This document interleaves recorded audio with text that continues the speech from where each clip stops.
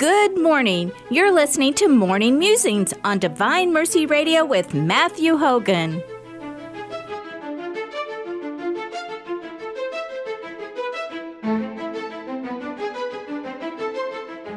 And now, here's Matthew.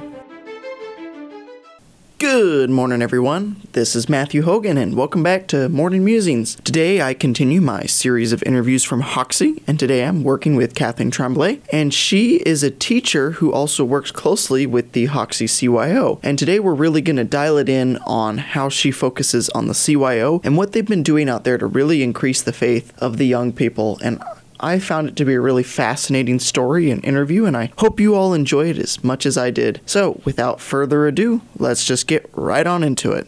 Okay, so would you like to start by introducing yourself a little bit to everyone? Sure. I'm Kathleen Tremblay. I grew up here in Hoxie, and I've been part of the parish my whole life. I have been active in different parts of the parish. I've been a cantor since I was 8, I think, or maybe even younger, out of necessity. I have helped with the CYO since I came home from college, and I really enjoy doing that. We have a really great CYO.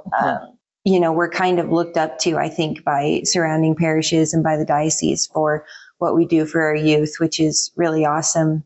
And I'm a teacher I'll be actually starting, this will be my first year actually teaching in Hoxie. I've been teaching in surrounding towns. Yeah. I've been in Oberlin and in Selden just for a few months here in Selden. But I'm excited to be a teacher here and get to actually be part of my community more. So yeah, I mean, I did notice that the school is right next to the church.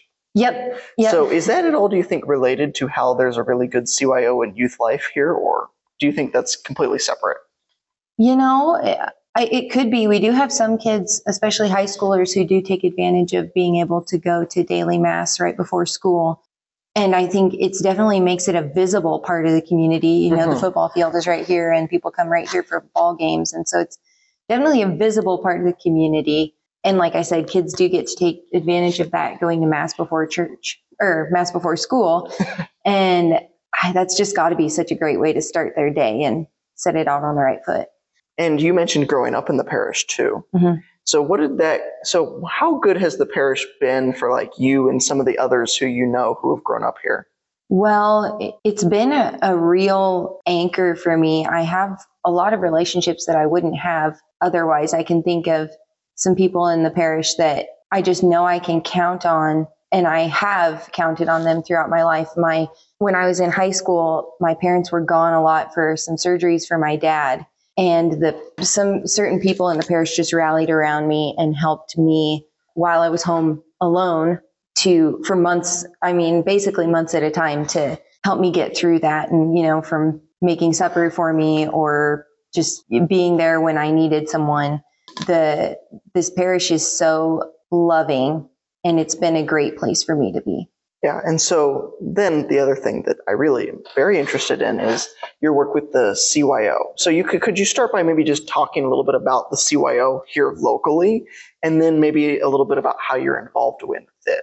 Yeah, our CYO is really pretty active. We do a lot of different events that the parish and the community rely on. So some of our biggest events is here at the end of the summer, we'll have fruit sales, which pull in the whole community. It's like a crazy circus day that day that they pick up fruit.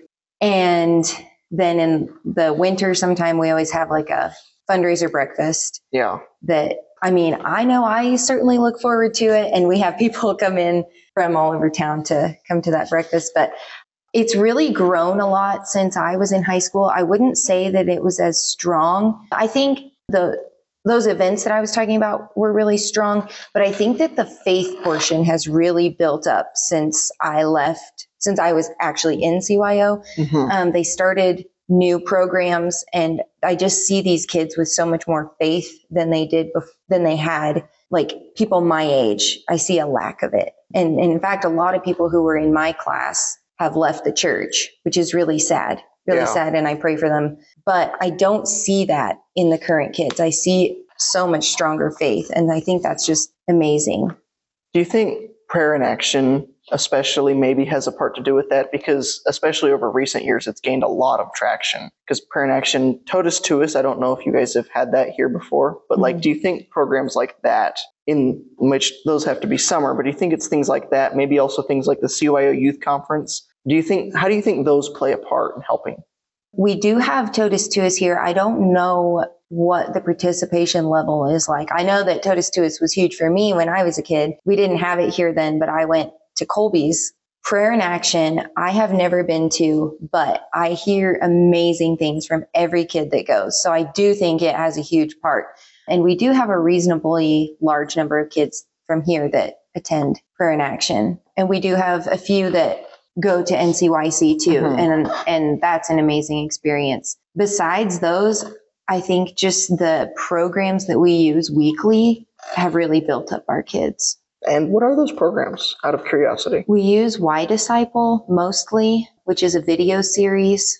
It's sort of videos with guided discussions. And then we also use other supplemental things. So some of our groups will do book studies. In one of my groups, we did a consecration to Mary for teens. We've done videos by Father Mike Schmitz and just other things that I think are a lot meatier than what I had, or maybe not even meatier, but just a better format for teenagers. Well, yeah. I mean, Father Mike Schmitz, I've always found him incredibly engaging and also incredibly rigorous with like the academic level of his thought at the same time, which for me, when I was a teenager, not that long ago, it was very exciting for me to find someone like, okay, he's actually like tackling the questions that I want answers to.